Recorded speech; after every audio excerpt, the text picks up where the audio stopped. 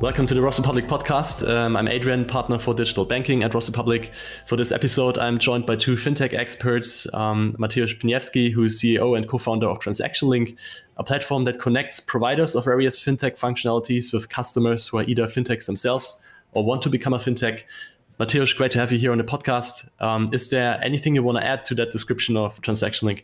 Hi, Adrian. Very nice to. Thanks for having me on your podcast. I think you got it right. I mean, we really like to think about ourselves a bit like WordPress for fintech or Zapier for fintech. So really playing around with modules, connecting them really the way you want, and making them very much embeddable into your use case and your product. So yeah. Mm-hmm.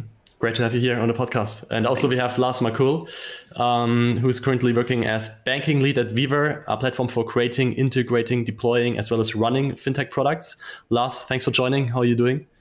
Hey, Adrian. Hey, Mateusz. Thanks for having me. Very good. Very excited to talk about this topic today. So I would ask you directly a first quick intro question about any fintech-related news that recently popped up that grabbed your mind. We just spoke about it before recording. I think today on 24th of June, it was just announced that Tink was acquired by Visa for I think nearly 2 billion euros. Obviously, Visa tried a similar move last year already while acquiring Plaid. Now they're going for the next big company in the space here in Europe. I think it's definitely an exciting news for the space, but also specifically for the ecosystem in Europe. Yeah, Tink is the one that recently acquired a German open banking player, right? Tink did acquire Fintech Systems, one of the German open banking companies, just a few weeks ago. Interesting. A fast-moving acquisition market. Yeah, actually linking to this, quite interesting in the context of what's happening on the markets is the Revolut posting their net 200 million pound or about that loss, which is, it's counterintuitive. And I obviously get asked by my parents, why are you doing a business that is not even meant to generate profits? But I think this is a very interesting, it's great to see that even though the trust in challenger banks is somewhat decaying, and I think some funds start openly saying, please don't build any more challenger banks. There is still a lot of trust and a lot of belief in this market. And that's very, very good because as we kind of move into the infrastructure first fintechs, it's really about optimizing the change and optimizing for traffic, for people actually being interested in those products as opposed to profits. And, it's very, very refreshing to see that the financial markets are still there to kind of support that thesis that it's really all about putting people on board of the fintech train rather than look for profit just yet. Absolutely. Actually, that's interesting because I had also Revolut's annual number from 2020 as my newsworthy piece. And what I found very interesting about it is actually that they have kind of borrowed a ninja move from Tesla, which is holding cryptocurrency assets on your balance sheet. So the revenue figures that they posted have been adjusted to include the fair value gains of the crypto that they were holding in 2020. And they made $54 million just on top of these crypto gains.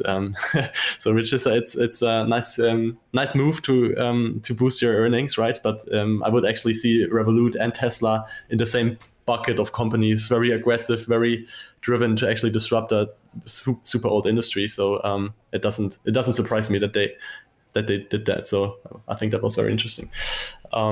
But if we move to the topic of today, which is that we want to try to, or at least aim to demystify some of the most hyped fintech terminology and underlying models that are currently floating around in the banking bubble. And it can, of course, confuse some people that are not inside this bubble what it actually means. There are various combinations of the terms banking, finance, fintech, and service continuously thrown around the press and so on. So that's why we decided to have this short session about these topics, what they actually mean, what you can build with it, so that we provide insights and clarity into the whole field. And if we zoom out a little bit, why this all has happened, why, for example, this linear direct-to-consumer banking model is gradually eroding, and why there are more open ecosystems in banking evolving. Just to talk a little bit about the triggers of change, is there anything that Lars or Mateusz you want to mention based on the work you're doing? Do you see more the change coming from a tech perspective or more from a consumer perspective? What's really driving this, API-driven banking change that is currently happening? I mean, of course, it's a combination of a lot of factors.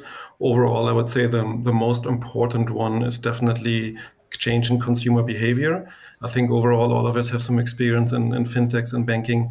Consumers tend to act slow in banking. It takes time to adapt, but I still think, when looking back, like maybe something like 10 years ago, how many of the things have changed in the industry. So I'm pretty sure like most of it, what's happening right now is driven by consumer behavior, and obviously new companies that have been founded by very smart people with the right investors, with the right setup, understanding where this need is going and addressing it, and kind of thinking outside of the typical bubble. So specifically around, let's say, embedded finance or offering this kind of thing. I think one of the main change that I've seen in the last 10 years is like traditionally, I mean, we know all this phrase like we need banking, not banks, but traditionally everybody went to a bank and the bank sold to a lot of people, a lot of different people, lot of different types of people. Doesn't matter who the person were, as long as this person needed banking products. And right now, I think it's completely different. There's a lot more companies that are addressing on specific markets, specific segments, and try to find the right solution for them. And they don't care if it's banking, insurance, or anything else. They just find a customer pain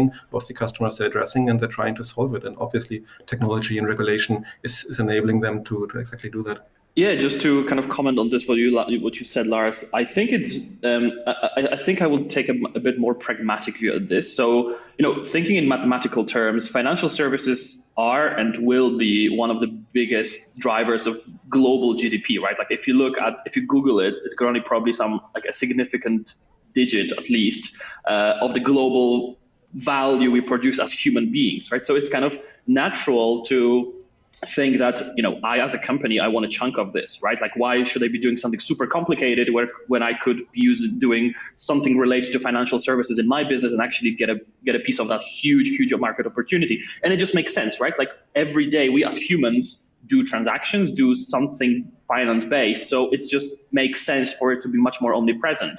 And I think the drive for API first solutions to kind of start embedding them into new products and new contexts is also like we are at the stage of the kind of innovation curve where I think it's much more driven by companies wanting to explore new revenue streams and new value propositions, and actually slowly realizing that they have the exact and perfect customer context for selling financial services. And I think this is key to understanding embedded finance in general, embedded banking, and so on. That understanding that this third party really needs to kind of disappear at some point, and in order to because it's unnecessary in this equation, right? And these I think a lot of companies are understanding this, and I think it's a very simple pattern of, hey, I got the user's attention. I know that user's attention is getting more and more expensive, as you can see with any app that gets released. You need loads of money to get that attention, but I already have it. So why wouldn't I monetize in new ways that are arguably one of the most margin heavy ways in the world, right? So let's just try it out. And I think the early days of this embedded trend is very much linked to companies realizing that they're missing out. Obviously, that is very much linked to consumer behaviors changing. But we, for example, observe that even if that it is becoming clear that consumers are kind of digital first now, they want everything mobile, they want everything online. It is still a bit of a weird situation for them to see, I don't know, even a buy now, pay later solution in a place they didn't expect it, right? So like people are not used to banks not doing their normal banking activities or lending companies doing their normal lending activities. So like I think it's definitely driven by a macro trend of consumers wanting everything to be online, streamlined, simple, and like one click. But at the same time, I think a very important driver for this going forward is actually companies realizing that they're going to benefit from it. So it's not just pleasing the customer, but it's actually making much more money, right? Absolutely. Yeah.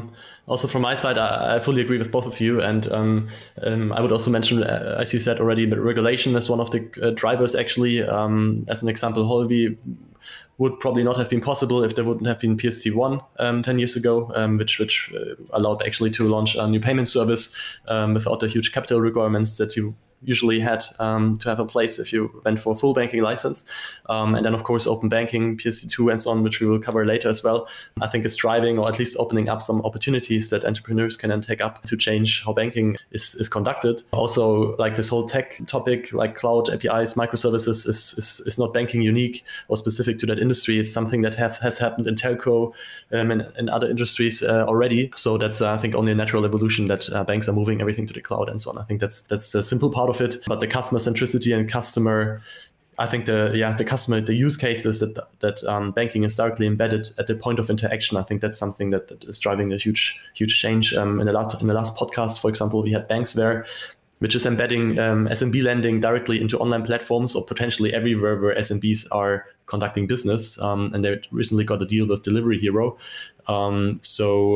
Interestingly, they told us their customers are not coming to them, like their B2B customers, they're coming to them not because they want to have a fintech product integrated into their system, but because they want to help their own clients grow, provide a better service, or have the funds to actually buy products and then resell them on the platform. So it's also a business-driven perspective and the convenience perspective, not just because they want to get 5% more revenue or something like that. So it's I think there are different factors, but you need new players to cater to that need, both on the consumer side and also on the platform side that want the businesses that want to integrate banking. So this is why I think it's a really interesting shift that's gradually but steadily happening right now, where you will not have this direct banking model anymore, but have an embedded banking model, which has massive implications for the whole value chain. So this definitely needs to be on the strategic agenda.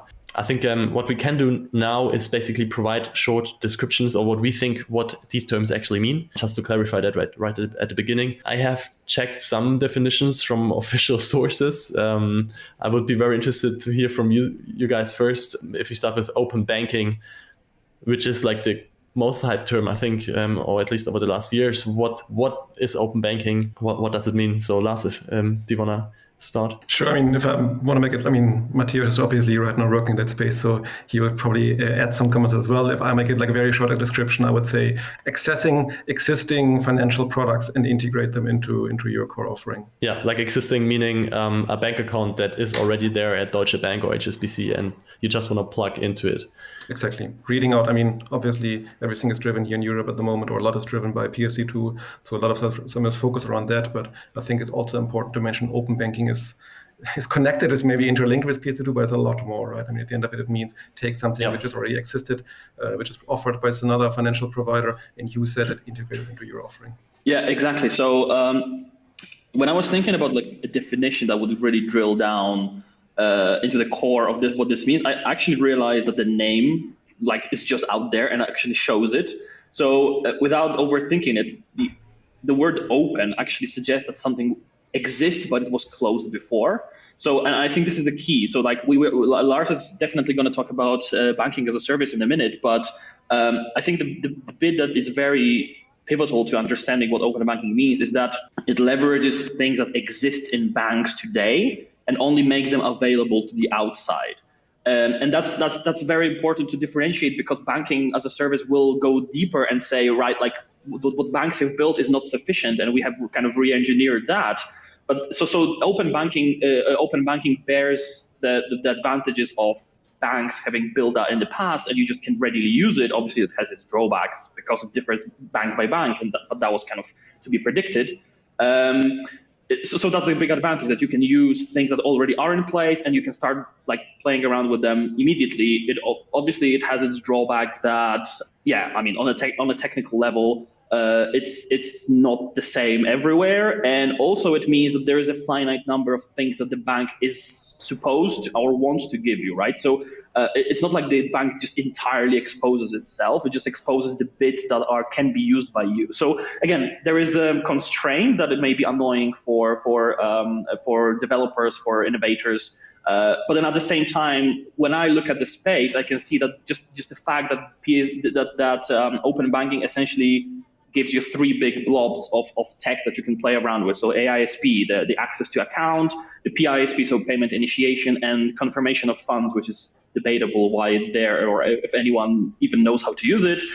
But it actually, like, it's really refreshing to see how people just having three tools, they can build crazy things. So that's why, it was just intuitive for banking as a service companies to move deeper and say, right, like if we give those people like hundreds of tools, like what are they going to build now? So in a nutshell, I think it's like open banking is very much should very much be understood as banks having something and making it available to you, and that bears all the consequences of that, including technical problems, data not being what you might ideally want. But you get it readily available, exposed to you, kind of pre-made. Someone has been doing it, had some heavy lifting for you, and you're just using that, and that's brilliant, right? Like banks are an absolutely necessary part of that. So that's in my opinion open banking. Great. I also think I would add to that the banks didn't do this because they found it funny or interesting to open up their data, but it actually, I think if I got it right, it originated in the UK. Also the term open banking launched by the Competition and Markets Authority, who analyzed the market and basically realized that it's really driven by the big incumbent banks, and that smaller upstart banks really had huge challenges in growing their business because the incumbents had so much market power. So they launched various initiatives, and one of them was open banking, which then basically forced banks to open up account data and also let others make transactions on existing account infrastructure, of course, if customers give consent first. But that's how it started. So that allowed other innovators to basically use some of the bank's data, as you just mentioned, and provide use cases on that.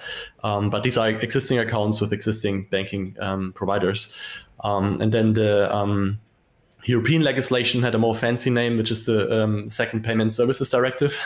So of course, no one is supposed to know what that means, but it's very similar. So it also allows other authorized third parties, so you need a license actually to do it, or have a licensed partner, and they can then plug into banking APIs and then read transactions on existing accounts and also initiate transactions on from account to account. So that happened over the last 2 years. Banks had been forced to provide API infrastructure to actually allow third parties to plug into it with, as you mentioned, various problems. Of course, we don't want to go into technical terms, but API standards and data structures and so on, API gateways, all of the stuff that can provide headaches for third parties if they want to plug into it. But this interestingly has also led to aggregators that actually do all the work to integrate into all of these single banking APIs, like Tink, which Lars mentioned, that has just been acquired. So you only need to go to one provider who's the middleware and then connects into other banks' data structure. So I think that's basically in a nutshell of open banking. I think the final comment here is that open banking, indeed, like you said, is a term that has become a thing. Like it has kind of been coined in the UK, and there are organizations in the UK that are called according to the open. Like, so there's an open banking organization, and so this name is really. I think open as far as I remember, open banking was this kind of first scheme before PSD2. So it was a bit of an experiment, like a bit of a sandbox, regulatory sandbox for Europe to play around with what this could look like. That's why they coined their own terms. And that's why if you go to the continent, if you use open banking, sometimes people get confused as if you're talking about the UK connections, or you're talking about PSD2 connections in general. And then obviously there's subgroups of these names, then the Berlin group, the whatever API standards that are all over the place. But yeah, it essentially means the same, with the only exception that probably open banking in the UK is the most advanced one when it comes to regulators really employing people to talk to banks, to explain to them that why these APIs should work. That's just not the case in the rest of Europe. But yeah, just trying to make clear that the name has been kind of taken away from the UK, and it actually is already present in Australia and soon Kazakhstan. but it's just a name, right? Like it's meant to be. It's actually as you rightfully said, that the PSD2 that made this a thing in reality. Absolutely. And also related to open banking, a term that has continuously spread around the fintech scene is banking as a service.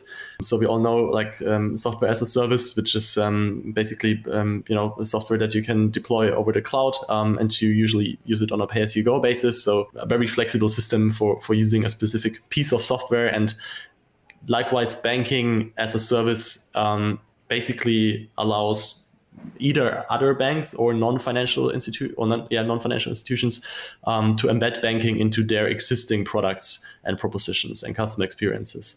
For example, like point of sale credit or integrated bank accounts, and the banking as a service provider is the entity that makes all of this possible. So one example from Germany that I could mention is Solaris Bank. I read today that they are likely to become the next unicorn in Germany, that they're also getting a new big funding round. Basically, what they're doing is providing, I think it's a special case with Solaris Bank. They have a banking license that they basically lend out to others.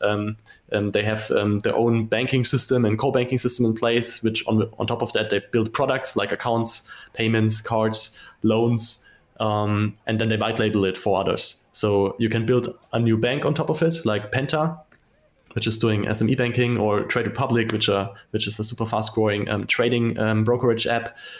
They all use Solaris Bank's infrastructure, basically banking as a service, to build all of this. So they don't need to get their own license for it and their own core banking systems and so on. So this is a fast-growing segment as well, and you can either build, as I said, banking products on top of that, or you're maybe looking for a niche solution. Like Solaris Bank has also launched a split pay product with Amex. So Amex customers could basically split the purchases they make with the Amex card over several months, and this is then provided also by Solaris Bank as a banking partner in the background.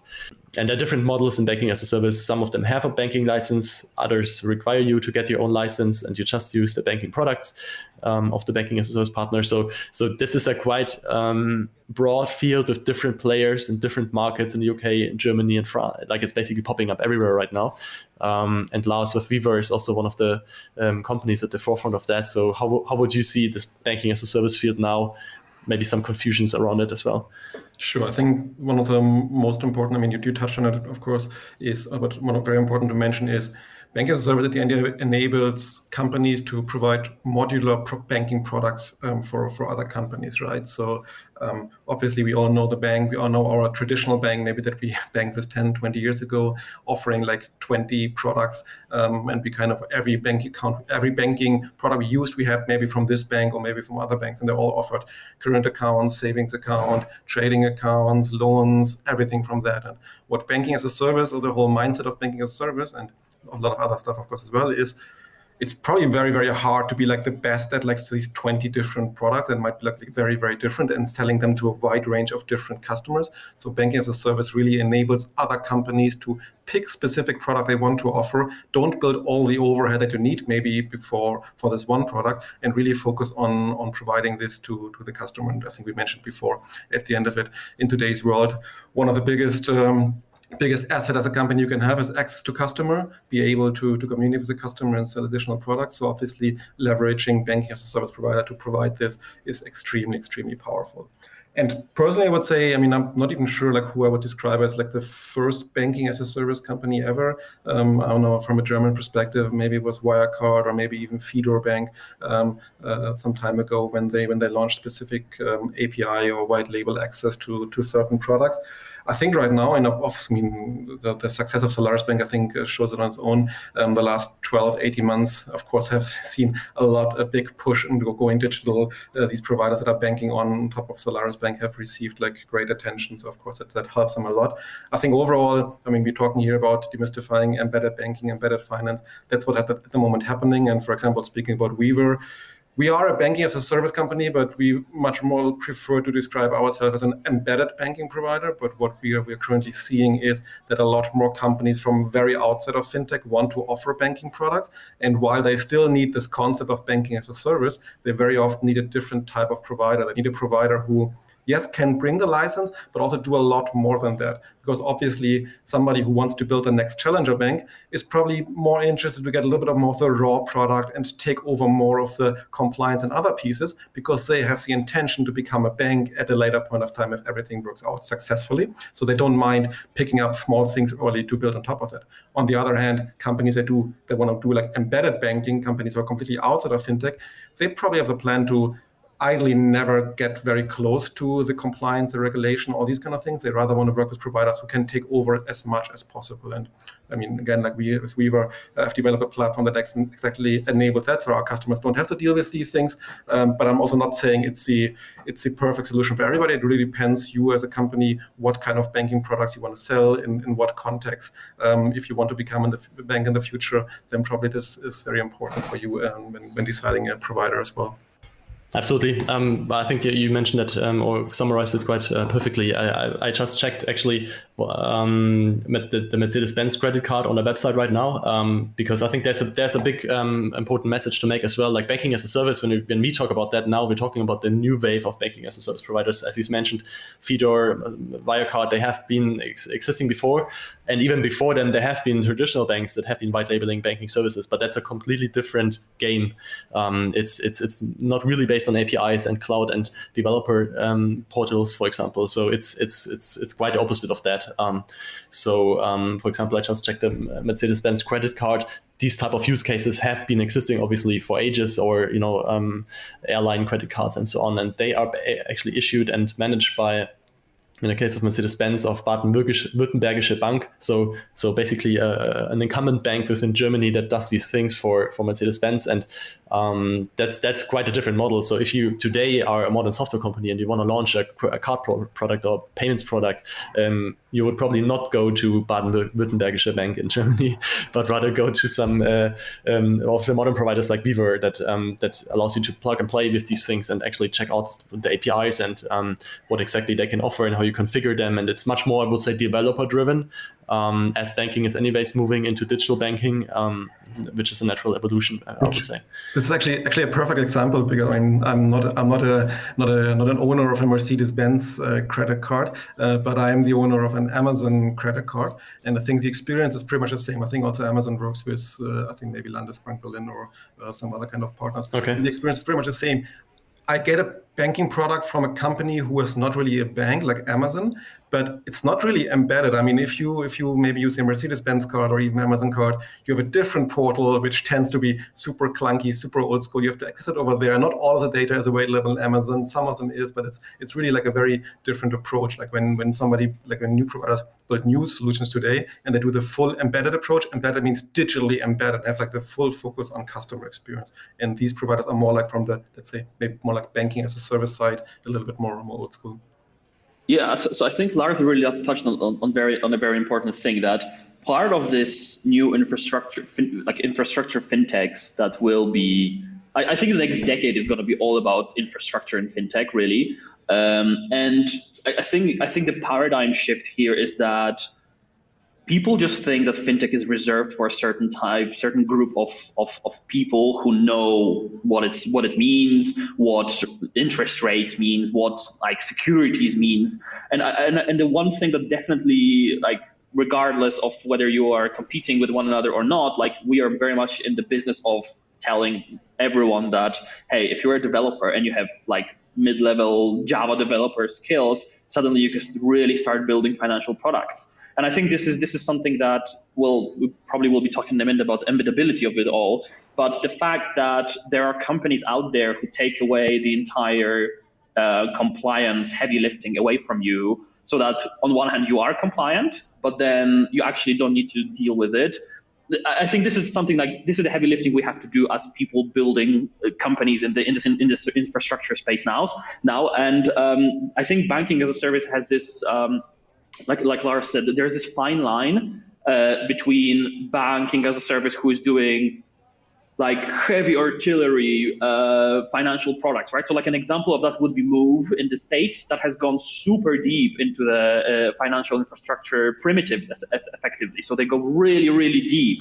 And obviously there's use cases for this. But what I think what Lars and we ourselves at Transaction Link can really observe is that there is a very big population of people who they understand what banking is in this entire equation, but they don't like. On one hand, they're afraid of all the risks that banking can bring. Even the word banking is just like, oh, I don't want to deal with this, and making this embeddable in a sense that, how can this work for my product? I don't want to understand finance. I don't have the capacity to understand finance.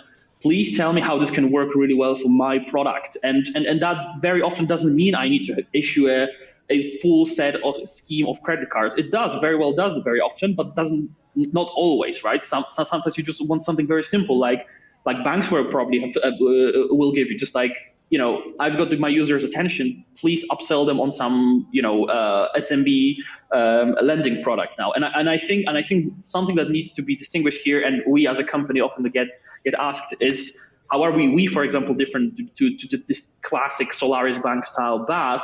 And I think the answer to this is that, as much as those banking as a service companies are out there providing very sophisticated financial products, there is a need to kind of to fill in the void of, okay, this is super clever, this is super complicated, but how does this really work for my product? How can I put it on my website? And that's kind of, I think, where we as Transaction Link are trying to fill that gap with very practical tools for you to play around with and embed it in your website, in your CRM, whatever. And I think Weaver is very much on the kind of more raw side of, let's take those banking products and actually make them usable for those companies. So it's a slightly different approach, but I think both Weaver and Transaction Link are in the space of making financial products really consumable for innovators, for companies, for e-commerce shops, and so on and so forth. Mm-hmm. Absolutely. I would also mention some other terms that are usually floating around when we now talk about open banking and banking as a service, which is core banking. And core banking is not open banking or related to anything of the other or any of the other terms that we just mentioned.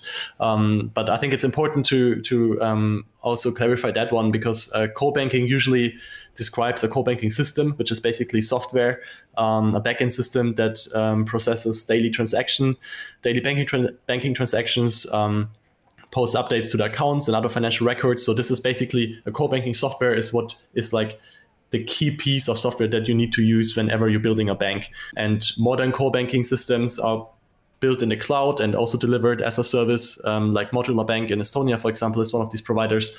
Whereas there's a big range of incumbent core banking providers like Finastra, Temenos, and so on that also gradually move their systems to the cloud now.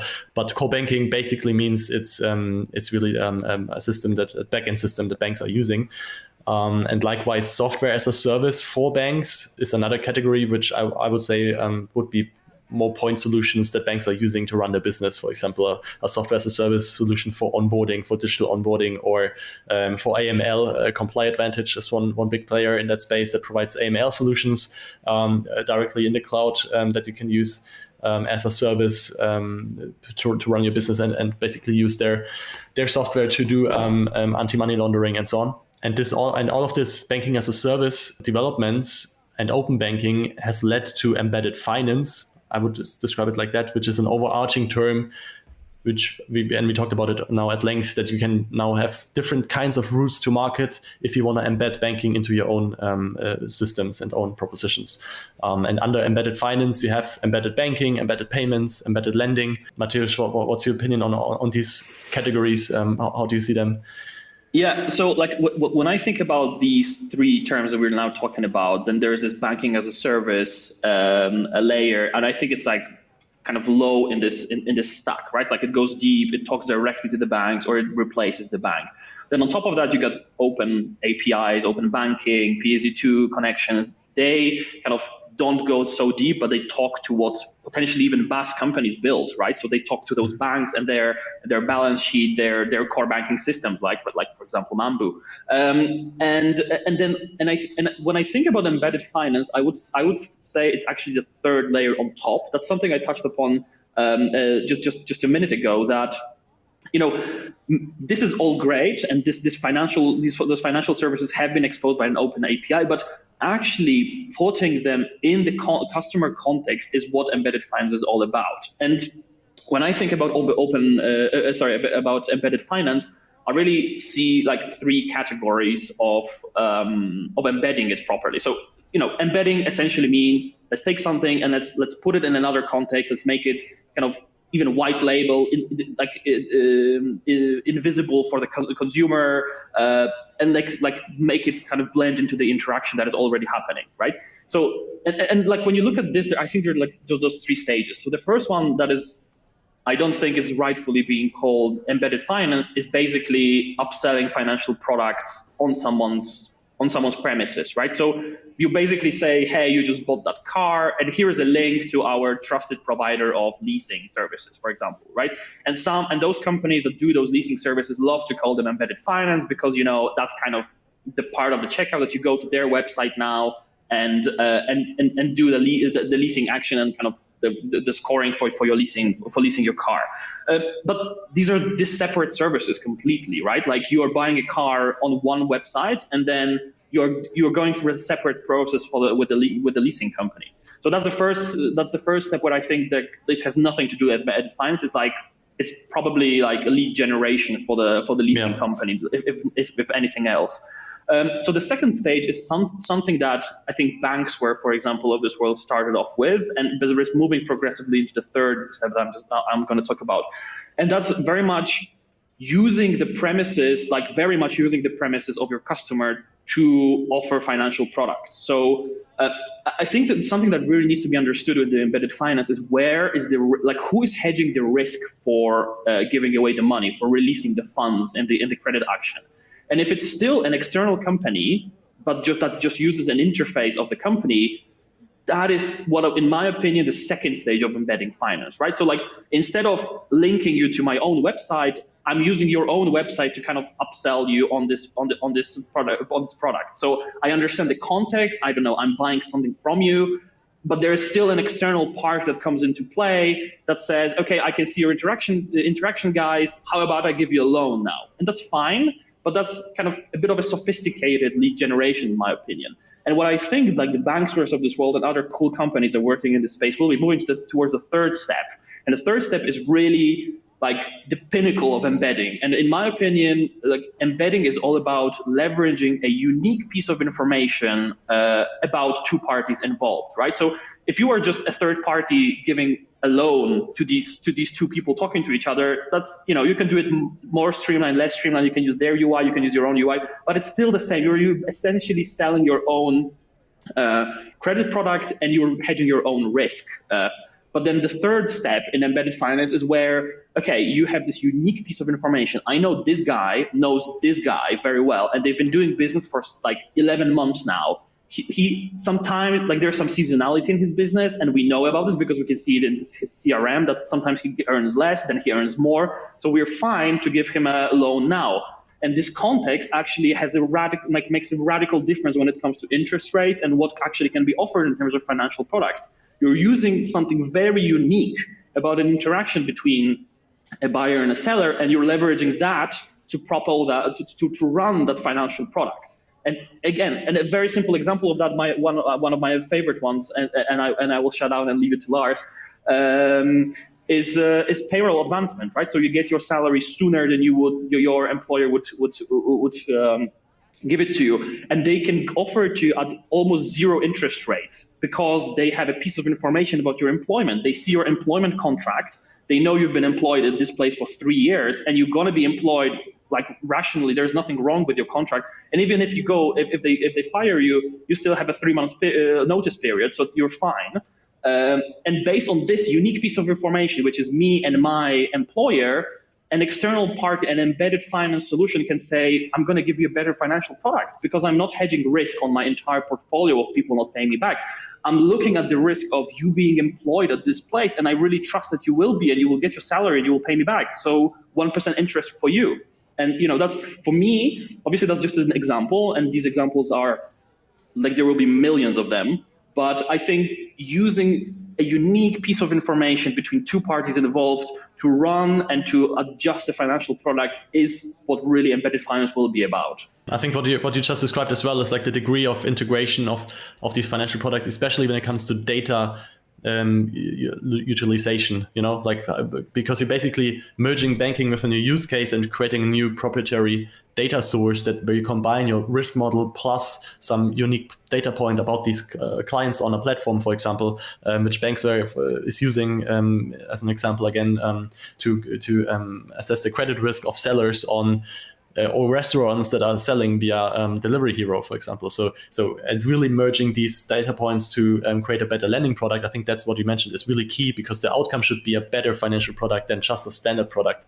What you mentioned at the beginning in the first stage, which would be just a cross-sell play, which has not that much to do with really truly embedded banking. Just to comment on that, like I'm sure as Banksware works with Delivery Hero, they're leveraging a unique piece of their CRM. Like they know this person has been driving with Delivery Hero. So as a result, they can give them a brilliant financial product, right? Be it insurance, loans, and so on and so forth. And if the same person with the same kind of track record of being a fair person that wants to get a loan and pay it back, and if they went out to any company that gives out loans, they would get a terrible rate because the company really needs to hedge the risk of their entire portfolio of people coming to them. And here, they would probably not even get a product. Yeah, exactly, or not get it at all, right? Because of because how the financial system is constructed. But yeah, that unique piece of information, and that's why I'm saying Banksware has started off with, like, it's a brilliant value proposition. They started off with kind of upselling on someone's website or someone's mobile app, but I can see that they're progressively moving into leveraging pieces of information from the Delivery Hero CRM, stuff like this. And this is really kind of the core and the super exciting bit about embedded finance. Mm-hmm. And maybe from last comment from my side regarding this discussion, I mean, there's the 3 stages that Matthias described very well. I think at the beginning, the example with the car lease and the leasing partner, maybe similar to the Amazon or Mercedes-Benz credit card. I think what's important here to mention, I was just looking for the numbers. I mean, you probably also know this, Matt Harris from Bain Capital in the US, who has this very famous figure of embedded finance going to be a $7.2 trillion market opportunity, and comparing that to the value of banks and global insurers right now, which is actually lesser than this number. And I think what you described right now explains that perfectly, because embedded banking, or embedded finance more specifically, is not so much about just taking existing banking products and selling them in a new way, but it's actually building completely new companies, building completely new opportunities, and the market will actually be bigger than what we're seeing before or right now.